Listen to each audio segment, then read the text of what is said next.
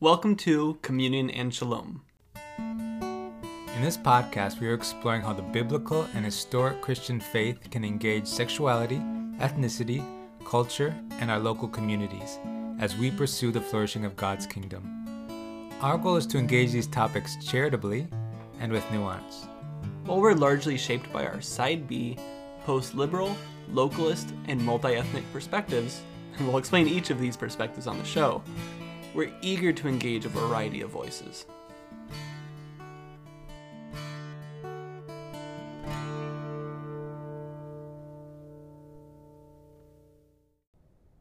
Hello! Today we are talking about a controversial topic, For some. terminology.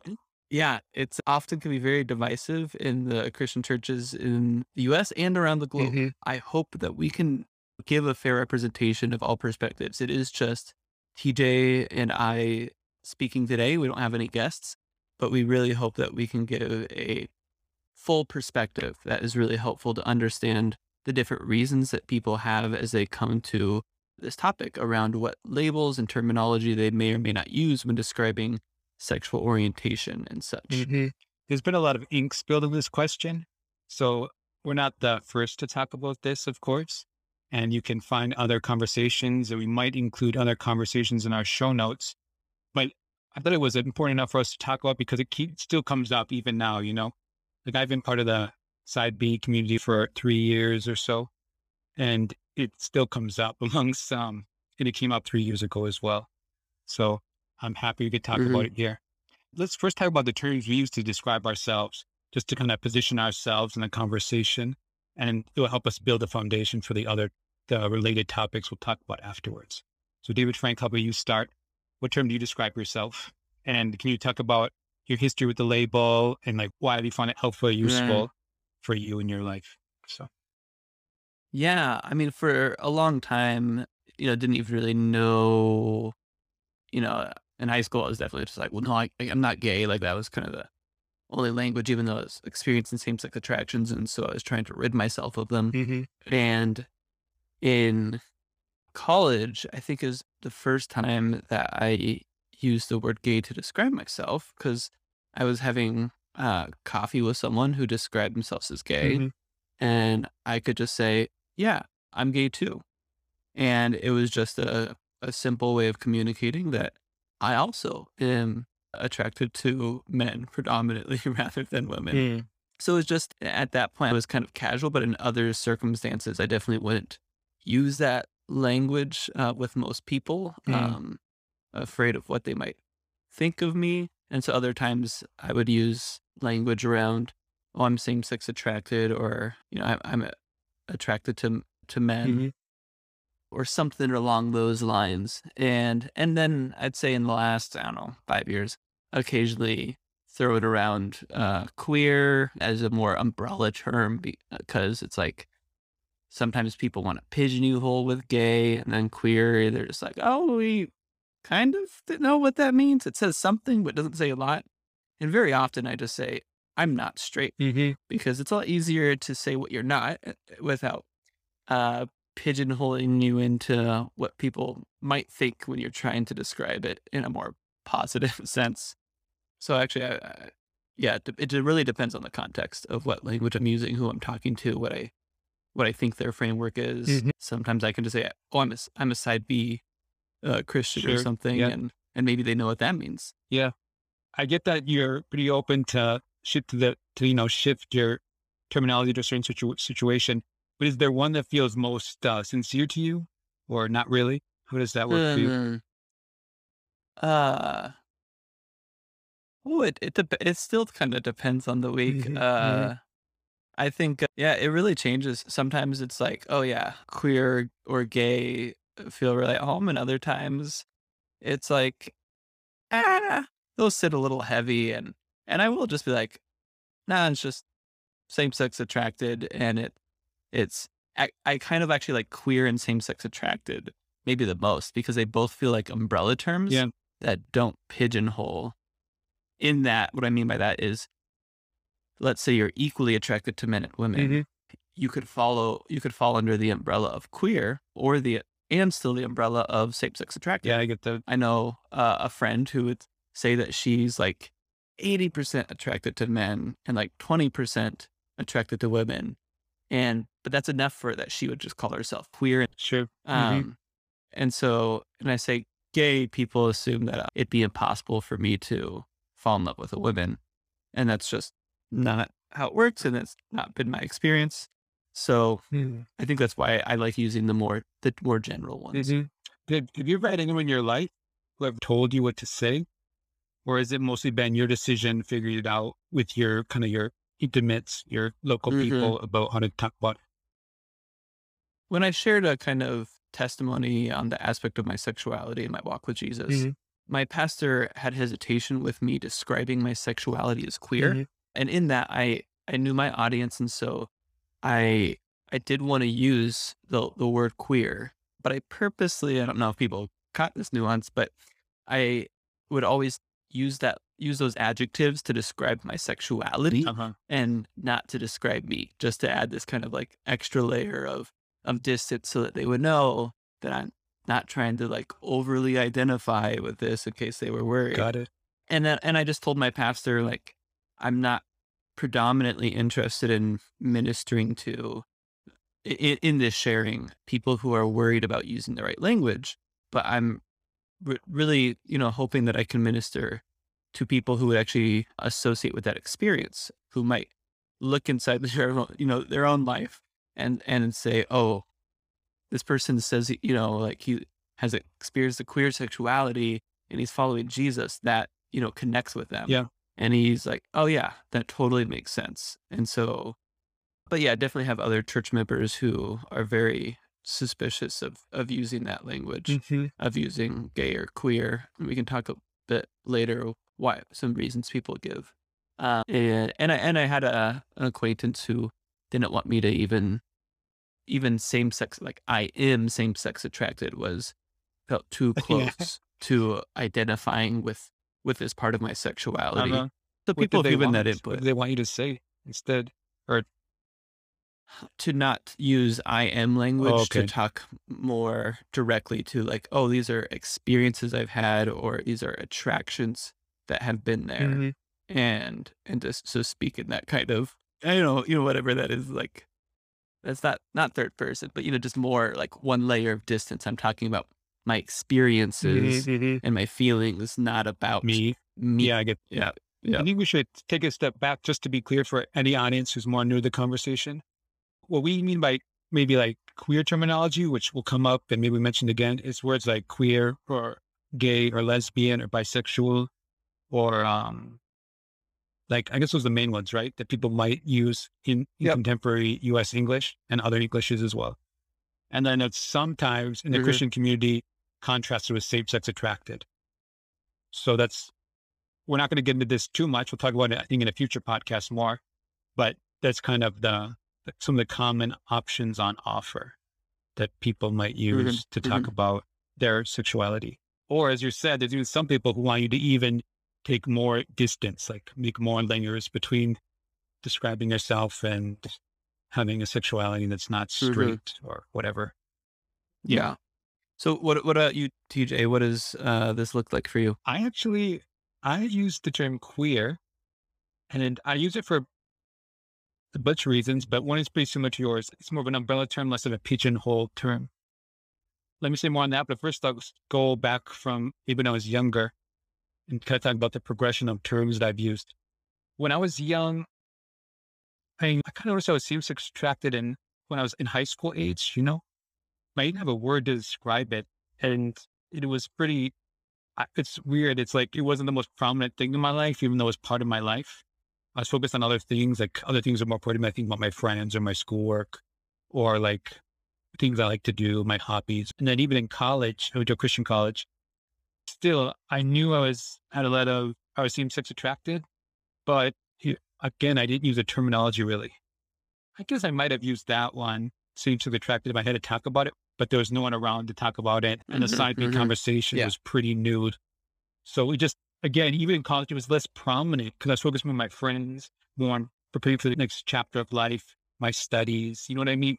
Like it wasn't Yep. I Yep. wasn't dating. It just wasn't a big, very prominent thing for me. After college, though, when I started to, enter the chapter that's often seen as adulthood in a lot of places, it started to come up more because I'd get more questions about marriage. I had to think about my sexuality, maybe more in some ways as, I was like, in my early 20s, this was more like a prominent desire for me, at least then. So I had to think about it more. And I think pretty early on, I settled on queer to describe kind of my sexuality. And in part, as I mentioned, it was because of that, not pigeonholed, like there's a certain ambiguity, which I appreciated. For a major reason was because for me, I felt like seasons where I've been really attracted towards women. And then why I really thought marriage was possible. And I've had probably more seasons in my life where men seem more attractive. You know what I mean? But Mm-hmm. bisexual, quote unquote, that doesn't seem like it's never seemed appropriate for me because it seems like more seasonal, and it seems like there's been more seasons of attracted to men Mm. mostly. Is it? Yeah. What I've kind of enjoyed about the term is that, it means strange, Yeah. right? Like, oh, that's an odd thing. That's a queer thing. And it's like, that's just sometimes how I really feel about my sexuality. It's Yeah. just like, it's a little strange to don't know how to pigeonhole it. There was these 2 years, in late college where I was like, oh, maybe, the homosexual stuff, it went away and now it's all, it might be asexual Yeah. now. Yeah. And, and then it's just like, it's this amorphous thing. And it's like, yeah, it is strange. So sometimes my housemates get a little confused because sometimes I'll use the double entendre to say, oh yeah, that's a little queer or something, and meaning having both meanings in mind, and they're like, David, no one ever uses that to mean strange or weird anymore. They do in other Englishes, like in Africa, some African communities, they still use it for that. Oh Yeah. yeah. Yeah, they do. So it's kind of interesting. Oh, Yeah. It's perfect. perfect. Related to Africa, I also don't use gay, which could maybe, if gay is defined as predominantly attracted to men or the same sex, I guess. Typically men, because men use it more often sometimes, but whatever. That could fit me sometimes, but I don't use it because in the African community that I'm part of, to use it, the particular politics of homosexuality and the quote unquote gayness, how it emerged in that context is tied to the idea of gay as just someone who's actively currently having same sex sex. You know what I mean? Like it's a practice oriented Do you think that definition rather than experiential definition. do you think that's different than the U.S.'s origins, or just different from the current U.S. context? Good question. What I understand is that in the past in European Christendom, that like homo sex or same sex sex was focused Hmm. on practice oriented definitions, like And they used sodomy, sodomy. for example, for certain types of same sex male acts, right? Hmm. Yeah. So the practice oriented definition, but I think it's not too far to imagine that shifting to sodomite, someone who regularly does that act. You know what I mean? So biblical translations where it used to say Uh-huh. sodomites, like don't commit sodomy. It might talk about, they would translate it sodomy. I don't know if sodomites ever made it into a Hmm. translation of a specific verse, but some more recent translations had at different points put it as Yeah, homosexuals, true. Hmm. like the adulterers, the homosexuals. And so they were using that newer word, which came from like the 70s of homosexuals, in place of that same kind of idea of like sodomizer, people who are actively committing this. Even though, sorry if I might have cut you off before it, as I'm thinking through that, the US, historically the Christianity is using like sodomy, this action based, Hmm. but it became more psychological Yes, at the beginning of the 20th century, you're right? so right. So that's a big difference.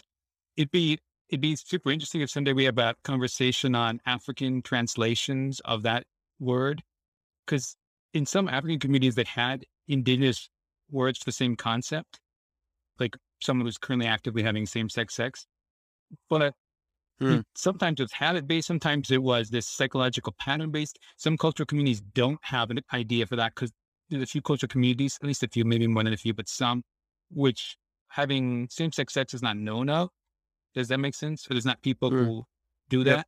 So yeah, it'd be really interesting somebody to talk about that. But this is not this podcast, but yeah, that is a big, it's a Yeah, yeah, big yeah. question. So what I can say kind of going back to what I was kind of focusing on briefly, I don't use gay because of that. Because in cultural communities that I'm part of, Mm-hmm.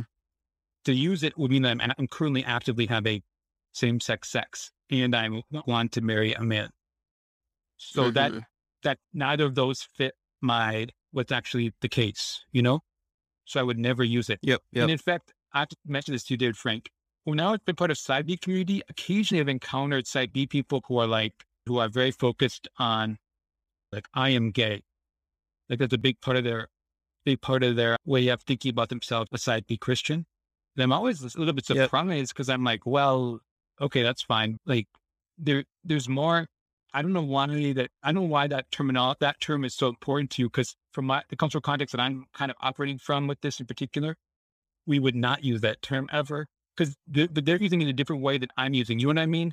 So the word is Mm-hmm. infused with different meanings, even though it's the same English word that's being employed for a broadly similar thing, but the connotations and the nuance are Yeah. quite different. Mm-hmm. Mm-hmm. So at least I think it is. That's how I'm interpreting these people that I'm talking about in the side B community from the US. Can we just talk about why are we found using these terms helpful in our own lives? And we'll talk more about later reasons why people might use them. Has it been helpful to you to have this term and why? I mean, I would say, the very basic is just, well, it's communication, right? Hmm. Like, how do I just communicate my experience to other people in a way that's recognizable? And I do that in lenses that make sense to these folks, whoever it is. So I use different language with different people. I'm just trying to communicate. And I think it has I've gone to the Revoice conference the past maybe 2 years or whatever. Yeah, three. I think it's three Uh, now. The last one was virtual with COVID. yeah. And, of like, oh yeah, like here's a group of people who share my experience, and they'll leave, they don't try to pigeonhole into categories. They'll kind of give the spectrum and of terminology. And it's just like, oh yeah, like these are people who I can talk to who can, we can talk through practicalities of what it looks like to follow Jesus, given these shared dispositions or Hmm. maybe similar experiences. And it, yeah, it feels relatively simple for me. Sure. What about you? I totally agree. Communication is one of the key ones. Like just to communicate something that's actually a true part of my life experience, that's the big one. Also, I've found it helpful to use a term in order to face face this part of my experience or my life, like in Mm-hmm. full, straightforwardly, with sincerity. Yep. So there's something there, and that's more part of personal growth sort of topics. Yeah. But yeah, that's another reason why I have found using this term clearly, because otherwise it seems like I fall into modes of types of repression, which usually produce bad fruits. That's basically the Mm-hmm. alternative that I've had in my life. Yeah. So rather than trying to like pretend that these you're not experiencing these attractions, Hmm. and so you just kind of try to describe your way around it. You just like, no, this is here, and that my response doesn't need to be shame and running away, but just tackling it head on and letting Jesus define me in the midst of that Yeah, experience. I think by using these terms, at least in some contexts, I could most easily be honest before God and honest before the church, and meeting my friends and my loved ones. Yeah, but it's complicated because I'm not necessarily out, quote unquote, out to my circles. So I can't when I'm describing Yeah, against it yeah. too strongly. But there's something of that honesty and sincerity is something that's been helpful just for me. So that's the only reason why I use these terms. Mhm. Yeah. So we talked about the reasons we might use these terms, but we all we're both very cognizant that these terms are controversial, as we mentioned. I know we're both in church Yep. communities where there's controversy about this. We've heard about controversy. We know other people who have struggled with controversy about these terms. So let's talk about what are some common arguments against using the common queer terminology, such as queer, lesbian, gay, bisexual. What are some common arguments that usually Christians bring forth? Make Yeah, I it think bad. the biggest one is about Uh, identification. People, it's actually really interesting to look at the kind of history of that word mhm. identity, and in the ways that it's really only over the past 100 or so years that that's become a big part of our vernacular Hmm. Hmm. in the West, and that we're like, oh, well, and even I would say huge that you'll see a lot of Christian resources that are talking about your identity in Yeah, Christ. true. And we're not saying that just because it's recent, it's wrong by no means, but just that that is how we are doing a lot of our conceptualization. We're trying to figure out who are we? Where's our belonging? What does it mean for me to be, a human, a man, to be David in particular? These are all, identity questions. And so as people have kind of articulated a lot of this of like, you don't want to idolize your work. You don't want your identity to be sucked up into your work. Your identity is in Jesus. That's your first priority. Hmm. And so their concerns is that by using, by identifying, by using these adjectives to say, I am gay, I am queer, I'm a queer Christian, that you would be putting your identity not in Jesus, but be putting it in something else, let alone something that is potentially opposed to God's commandments, to his best way for us. Hmm. I'm just thinking about how, for that core identity piece, people often compare it like, well, it's tricky because they're doing two arguments kind of at once. Hmm. There's sometimes the core identity argument, and then there's the do you identify with potentially sinful things or explicitly sinful Yeah, true. things. So there's the core identity piece. Yep. So then on this identity piece, what do you, I guess, how would you explain that part? I think you described it well. It's basically talking about something that's potentially sinful, or how can you talk about potentially sinful things in an adjectival form tied to a holy thing? Can you call yourself a Hmm. lustful Christian or adulterous Christian or a thieving Christian? You can't, is the logical implication. So thus, how could you call yourself a gay Christian? It's quite Hmm. common. It's a common way of kind of producing an argument about the incompatibility between the holiness of Christianity or the church Hmm. and the unholiness of gayness. Though I think this also falls into that trap we're talking about, where gay is it a practice for the definition, or is it a pattern of spiritual attraction definition? You know what I mean? Yeah, I think that's a really big piece on what do we actually mean by the Yeah, word? it's true. Yeah. Are we describing a psychological thing? And even then of like, well, is it merely a tendency towards a certain types of sexual attraction? Is it something a little more ambiguous or bigger than that? Mm-hmm. Mm-hmm. This could be a whole nother podcast Uh-huh. episode, on in the terms of, so we talk about like sin and how we associate with it. So in the Bible, you'll have James calling Christians, he's writing to as sinners, and he calls them to Sure. repentance. And Luther takes, even though he didn't like the book James a whole lot, I think Luther was very big on saying we are simultaneously saints and Mm-hmm. sinners, and that the fact that we actually have to recognize that we are sinners, and then the glory of being absolutely justified as saints becomes all the brighter. Mm-hmm. So we're often pretty comfortable with that, depending on kind of which church culture you're in, of recognizing, oh yeah, I'm a sinner and I'm a Mm-hmm. saint, and I'm a sinning Christian. Sure. uh, that's usually par for the course. You don't, it's not your identity. Your core identity is, of course, that's been crucified and nailed to the cross. Hallelujah.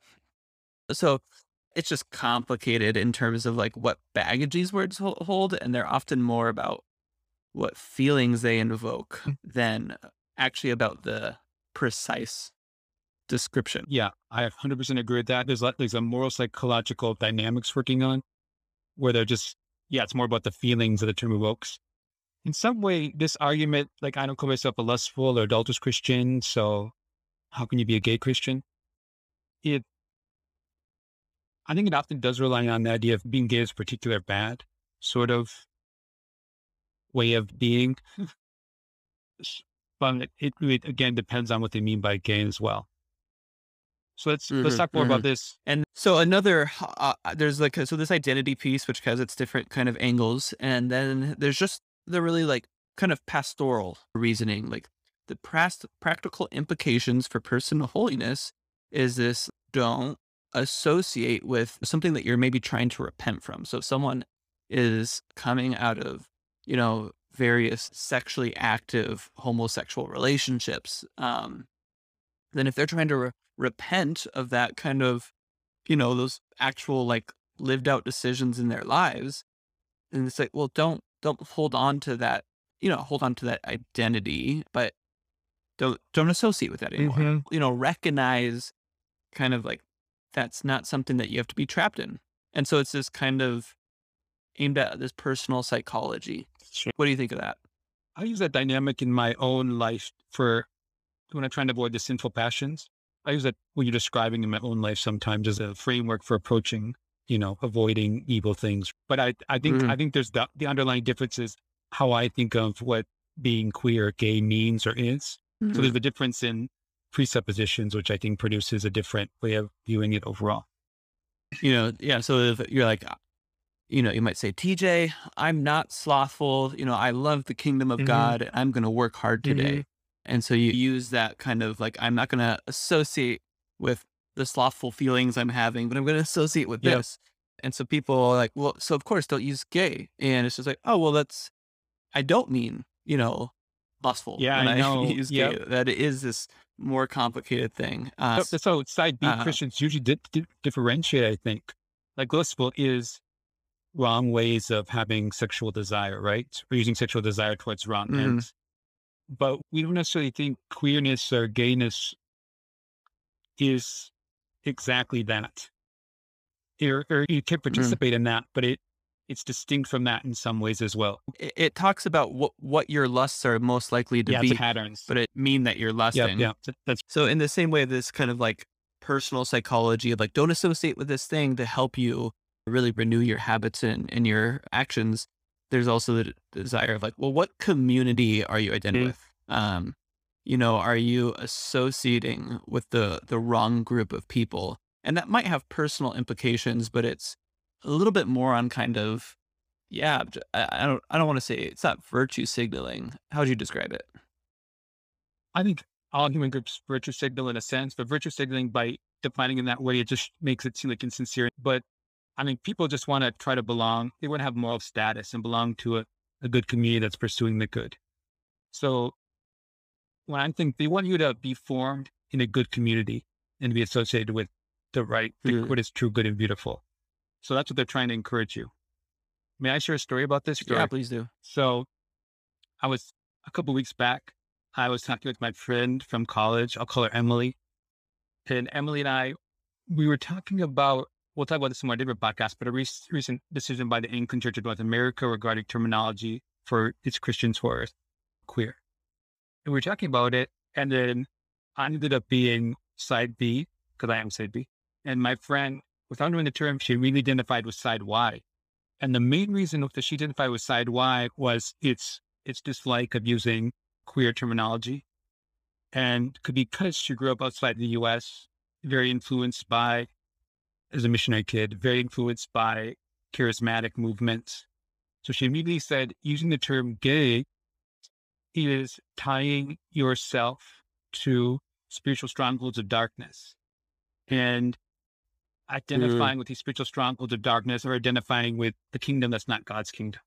So it's a belonging argument related to this point that you're bringing, like you're somehow tying yourself to different communities. As a side B person, I was skeptical and I'm still unsympathetic to that argument, but that's kind of how that was her first way of processing it. And that was her main argument against using the terminology of queer. It kind of makes me think of maybe how people first associate with rock and Mhm. roll. Um, that someone's like, "Oh, I love rock and roll," or I want to be in a rock band. And there was a generation that just associated that type of music with a specific, a raucous way of life. And obviously those things are intertwined, so it's complicated. But that's kind of feels like what's happening here. I think you're right. There's similar dynamics to something like that. So that the community Hmm. is important. Hmm. Trying to, because of course all Christians want Christians to be well formed in God's church, you know? I think that's a pretty baseline Christian desire for ourselves and our people, you know? But anyway, so the gay becomes complicated with this sort of topic for some people.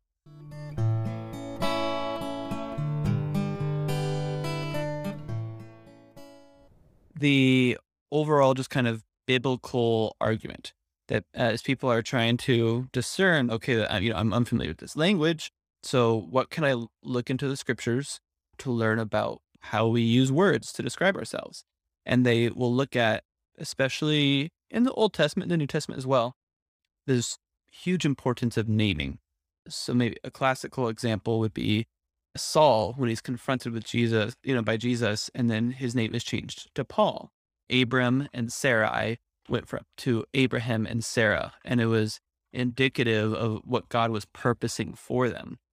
And so people say, okay, like the names we give ourselves are really important. It's part of God's calling on our life, and so we shouldn't put false names on ourselves. I think it's always valuable to learn about just like these kind of biblical emphases and these principles of naming, and it's a beautiful part, I think, of like just like how God has designed us and how He calls us, and even my own name of David has been a part of my own spiritual formation of Sure. like, what does it mean for me to live into that name? Going back to King David as a man, who was after God's own heart.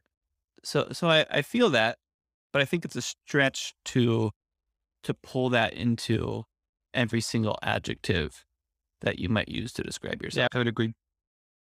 Also, I just want to make a note. There's also in a Uh, lot of the apostolic Christian traditions, like Orthodox, Catholic, Anglican, a lot of times people take on another name at baptism.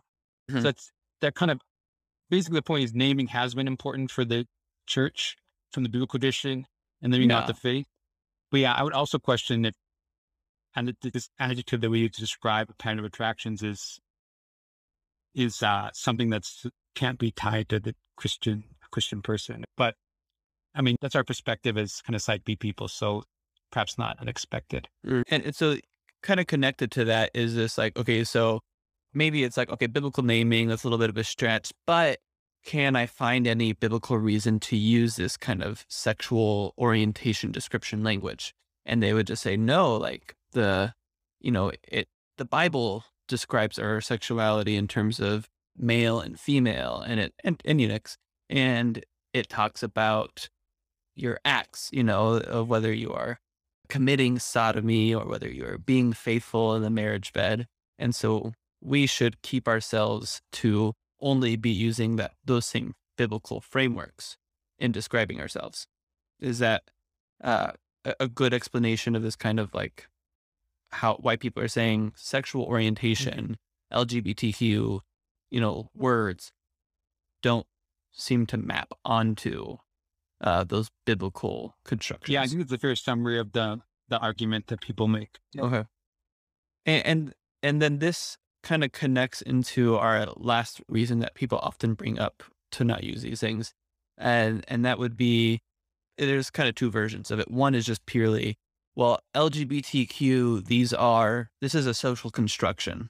And just by nature of it being socially constructed is thus itself invalidating of its use, and we should get rid of it. And the second, I would say more advanced version of that is, and this would be Rosaria Butterfield, I think that does this more thoroughly, is let's actually look at how it was socially constructed and analyze whether that is faithful or can map onto or integrate with a biblical view of sexuality. And I think that is the better way. One example I like to bring up with just social constructions is like people call themselves introverts and extroverts all the time. And that's also a 20th century social construction about how we think about social engagement. And so like everything is, language in particular is always under constant social Yeah. construction. And so you can't really exist without it. No, humans can't. Yeah. And even biblical translations are, having to deal with that too, as where do you have a quick example of like just like how biblical translation like has to undergo this like dealing with our modern self, the social constructions? Yeah, I do. We did this right. So translation automatically puts a layer of like social construction through interpretation on any text. And it even like time, the distance of time between then and now put these layers of construction because our terms, even if we translate them, they don't necessarily, they mean broadly the same thing, but there could be nuances or connotations that don't quite match. Even occasionally, a pretty common example we talked about, I studied theology and anthropology as undergrad. And a topic that we sometimes came up with was at least some translation in English. They translated, we said about emotion in the Old Testament, they would translate it as the heart. For example, David's heart was turned this way towards this person. But in fact, what I was taught is that oftentimes the Hebrew, they were translating the guts because they thought emotions emanated from the guts, like the stomach area, right? Where it'd be weird in English if you were to Yeah. translate that and be like, and David's stomach was turned towards this person. You're like, is he Yeah, vomiting? because Is he in contemporary Europeans speak English, I guess the British, somehow emotions became tied to the heart in that cultural context or in those contexts. So now the idiom is heart. So there's a social construction when we say the heart because we're translating a related idiom from one to the other. But of course, it's different, right? It's the same, but it's also there's different emphases, different connotations. It's physically different parts of the body that we think are being moved or having emotion emanates from those parts. Large swaths of human Mhm. reality are socially constructed because we use language to approach the world. So it gives us a lot of, I think, just humility as we try to create constructions Yeah. to know that these are always, we're trying to provide some mappings onto reality to help us think about it and engage it. And they're not monolithic in terms Yeah. of, how they're going to express themselves in every culture, every language. I think I really like the maps analogy in particular. Yeah, that's right. I'm about to mention Rosaria Butterfield again. Rosaria is an author of a book titled Secret Thoughts of an Unlikely Convert. She used to be a very progressive activist in the feminist and lesbian space, and then had an unlikely conversion to Christianity, and now takes what we've talked about in other episodes as a side Y perspective, really wanting to not use this sexual orientation framework at all. So that's what I think Rosaria Butterfield is trying to say. Does this Freudian conception of our sexuality map onto our biblical anthropology? And so she would, and she was very active in the queer, particular lesbian movement. And she knows just like how much they have bought into basically this ideology, this anthropology, that your sexuality is primarily defined by its desire. And so it would be horrendous for someone to deny you and your sexuality by denying your ability to fulfill your sexual desire. She understands all sexual orientation language as kind of coming out of that framework, and says, well, that framework is terrible. Sure. That's absolutely terrible. And so we just need to do away with it. Let's stop using sexual orientation language so that we stop using this prioritized framework. Interesting. I'm actually pretty sympathetic to the project that she's pursuing, like to examine the frameworks and try to like be as faithfully Christian as possible. Even though I admit I come to a different final judgment than she does about these terms. But it's interesting because I feel that resonance. Like I'm interested in that work that she's kind of interested in, that way of being like making sure our frameworks are as faithful as we can. But I still come to a different judgment, I think, in the end. Yeah. And I think the difference maybe that you would say is that while you agree that the idolization of personal individual desire and that defining our humanity or our sexual desire or sexuality is completely unbiblical, that it's not inappropriate to still be analyzing the orientations that exist. Yeah, that's well spoken. They're not fundamental. I definitely agree with that. And we have to admit, though, we haven't mentioned this as much, but we alluded to this at the beginning. Every person's experience really shapes the terms they might use. Rosaria Butterfield came out of a formerly lesbian relationship. She had a conversion, which really moved her away from the queer community. She didn't like the terms. I've heard of other people who are in a similar position, right? They came from a background where they were involved in gay sexual relationships or queer sexual relationships or lesbian sexual relationships, whatever. And that was for them a very bad experience and a major conversion experience. and I really moved away from using those terms. But then others of us have been, broadly in the church for a long time. Like I probably became a Christian when I was 14, Hmm. but I've been in the church for what, 15 plus years since then. But I never had that experience in being involved in negative subcultural communities or whatever, and having a major conversion outside of those, right? Like I was a Christian who was just, as a young Christian, I was like 14 and I was just experiencing what it meant to be queer and to deal with that as a Christian throughout my life in Christian community. So that, I Hmm. think And those yeah, and personal I think experiences that's shape you so much about terms. Yeah. yeah, those personal experiences as well as the generational differences of Yes. the culture, of people whose only experience of gay people were watching the gay pride marches in the 70s or Yeah. something.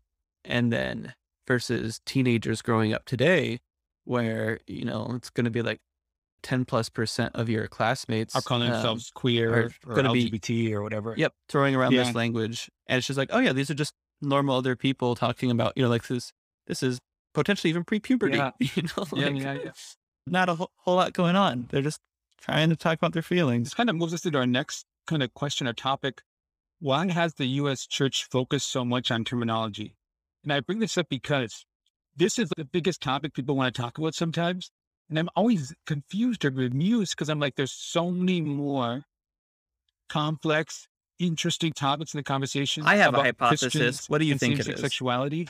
But it's just like, why don't you focus on this? Yeah, tell me. Go ahead. What's your hypothesis? The American church is actually trapped in in the same cycles of identity Hmm. politics that the entire U.S. culture Yeah. is. That we get really obsessed with identifying who's in and who's out, who's you know conservative enough or who's progressive enough in Mhm. politics or in the church. It's who's orthodox, and faithful and biblical Sure. enough versus who's outside. And those, it's not that it's inappropriate to identify those lines, and I think there's importance, but I think there's a yeah of just like people wanting to make super clear that they're not associating with any unbiblical doctrine, and so they just want to create very large Hmm. boundaries. That's how I read the Sure. situation. I agree with the focus on the moral psychology of having a strong purity emphasis. Like that, I think that's a pretty prominent way of like engaging it. And also because in the US, and also in other communities, but we'll talk about the US now, Christians see themselves like besieged by the LGBT movement or the lobby or whatever. Mm. So that makes them like we're ideological enemies, quote unquote. So we need to be like, no, no, no, no, don't be part of them. Yeah, so it's not just separation, but it is actually a Yeah. defense to say we don't want this idolatrous Mhm. ideology to be inflicted upon our church, our community, and especially our Yeah. children. And so I think they have valid concerns for not wanting their children to adopt very unbiblical Yeah. assumptions. But it's hard. The thing is, for those of us who are in the middle somehow, like that's where it gets a little bit complicated, you know? Mhm. And the church has not often engaged us well about these things. At least in my experience, it hasn't. And from what I hear, the people who are older than us, it also hasn't from them as well. So can I also bring this up? Mhm. Mhm. Actually, when I talk to Christians who, like my friend Emily, who really don't like these terms, I tend to think it's also because they don't know many queer people. Does that make sense? I'm not out to Emily, so she doesn't Yeah. know that I'm queer. But I think over time, if you have friends who are queer, you just get to know them more as people rather than just like the ideological other or the culturally Yeah. repugnant other. But when you know someone, then you have to engage them as a person and figure out the nuances. So if I come out Mhm. to Emily and I'm like, Emily, I'm, queer and I'm side B, I'm curious what you would think. And I wonder if that would kind of And shape how she thinks about terminology, maybe. let's wrap up with kind of lastly talking about what are reasons why queer or same-sex attracted people Hmm. might want to use these terms. Sure. So I'm going to read a succinct, a very short, at least, quote from Mark Yarhouse, his co-author, Dr. Oya Zaporetz. Sorry if I mispronounced your name, Dr. Oya. They wrote a book called Costly Obedience, what we can learn from the celibate gay Christian community. couple years back. They're psychologists and they're kind of side B allies. But in this blog post that Mark Yamos wrote on his own website, which is I think called Psychology Christianity, he provides 6 reasons why in his research, side B people might want to use this language of queer, gay, bi, lesbian, whatever. So I'm just going to read them right now. This is what he says. There are many reasons why celibate gay Christians have discussed the rationale for this language. These include, number 1, the simplicity and clarity related to using the common vernacular. Number 2, a realistic alternative to not reducing their experience to same-sex attraction when they are told to only describe themselves as same-sex attracted, as it overlooks personality and other experiences that are seen as captured better with other terms. 3, to avoid association with an ex-gay narrative, which they and or others they know have experienced as problematic for a variety of reasons. 4, to recognize some commonalities with members of the broader LGBTQ plus community. 5, for missional purposes in terms of relating to the broader LGBTQ plus community. And 6, to be a visible presence of someone that they would have wanted to know existed in the world when they were younger. So what do you think about those, David Frank? Did any of those reasons connect with your experience or resonate with you? Yeah. I mean, I would say the kind of fifth reason was the one that I started with, just that missional purpose of like, I just am trying to connect and be relatable. That goes into one of just simplicity of communication. And I don't have, a particular with number 3, that kind of historical ex-gay narrative. I don't have a huge really baggage with that, but I've met people who have, who this one wonderful dude who's older than I, he said SSA was his slave name. That's funny. Because it did feel like so much bondage of shame by being kind of forced to that language. And this is a man who's faithfully following the Lord as a celibate gay Christian. What about you? I definitely had one, simplicity and clarity related to using the common vernacular. I think that was the first one for me. But then again, I'm really interested in like kind of how we think about the homoeros. Like I think about like love for the same sort of the same basically. And I'm interested in the theoretical conversation, theological conversation. So I thought that sometimes does feel good to me because I think same-sex attracted can also be reductive. Yeah. It doesn't, not for everyone. Yeah. So I feel like I've heard you talk about that where like, as you did talk about your queer sexuality, and it's talking not just about your orientation of your potential lust, if you were to sinfully lust, but it's talking more about this orientation of your heart or disposition towards relationships or the world. And even I've heard people talk about it, how it's part of their aesthetic interest in art that they feel is under this umbrella of the word gay. You just mentioned really kind of ties to how I perceived it. Because even before I really had sexual desire, I really had desire to connect with when I was young, like other boys, basically. They just be good friends, best friends, brothers like that. You know what I'm saying? So I definitely feel that. So there's a little bit of the ex-gay narrative. I didn't go through ex-gay. I just know older people who have done it. And then basically the missional. So the big one for me also, number 1 and number 5, the simplicity and clarity related to vernacular and the missional purposes. I think it does mean something to someone who's far from the church or is not a Christian. They've never been in the church in any way, to hear that, we're common. There's a commonality between us. Because, for better, for worse, and this is also another podcast, but I usually think that being queer, it's a prominent part of my experience. Not the most important, not my core, quote unquote, whatever, but just it shapes all parts of my life, or at least most parts of my life. That's what I think of it. And the last one, I think it contributes. The last one being a visible presence of someone they would have wanted to know existed in the world when they were younger. That speaks to more of why I think I try to be out in a moderate manner or whatever. It's not like plastered all over social media or something, but it's something that I try to make a acceptably known fact. I give people permission to to share that part of my experience pretty Sure. readily.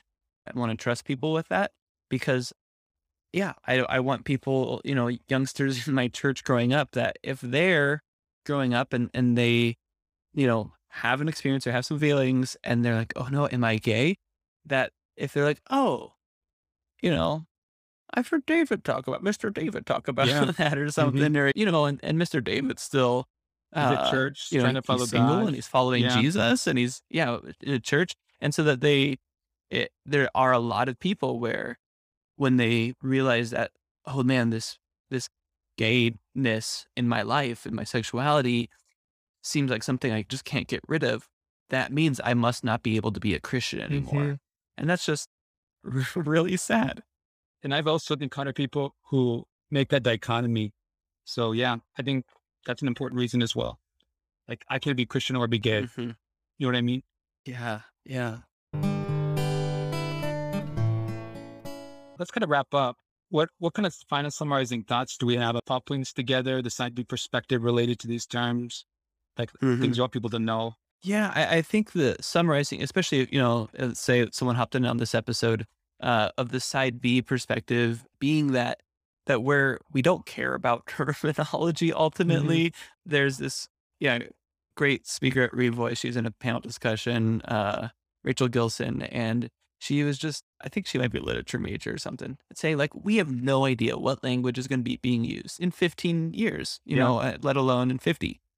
And so it's super contextual to just the moment we're in. And so please feel no pressure to use or not use a language just on some type of like arbitrary principle. But that it is a communal and pastoral of like, oh, what is the psychology, like that I need to work through in terms of like how I'm feeling about it and what it means for me and what it means for my community and how am I just communicating? So it's a matter of Yeah. wisdom is Amen. kind of how we talk about it, and so we think that some of these concerns and arguments against, they're not necessarily like completely invalid, but I don't think that they're invalidating of ever being able to use the term. Yeah, I agree. And the way I say it, usually like a prudential and pragmatic judgment with your community to have a wise terminology or wise term to describe yourself. That's what I think it is. I've argued this in the past, but side B, as you mentioned, doesn't mandate any terms. Again, prudential and pragmatic, oriented towards wisdom, Hmm. fitting in your particular contexts. So yeah, I think that's kind of where we're at. And Yeah. yeah, I find this is the most freeing of the options on offer. We get rid of terminology from the various sides. That's my position or my perspective. And, So, and I think part of that mhm, freedom of like true Christian freedom, you know, it's not just a freedom from enslavement, but it's freedom unto, worship and loving what is definitely. good. And by not having to, stress out about what language I'm using, it allows me to focus on the practicalities of following Jesus Yeah. and of much more productive conversations. There's a time and a place for this, and at some level we all need to work through it, especially queer Christians. But it's not the end all be all. We're always going to be a little bit miscommunicating, confusing one another, needing to clarify, needing to ask clarifying questions, and that's fine. There's nothing perfect Mm. option out there, and even in a very small context, it's still just it is what it is, and so let's address it as needed, and then move on to saying what's Jesus calling us to do today? How are we to love God and love neighbor more? And yeah, and that's what I am eager for Christians to do. But I think it is valuable that we do spend some time just explaining because people, part of people's desiring to honor God is their reasons of trying to create these boundaries and such. So I get that. I respect that. And I hope we can hear each other out. Well, I think with that, thanks for those great words. We should wrap up. Okay. Bye, everyone.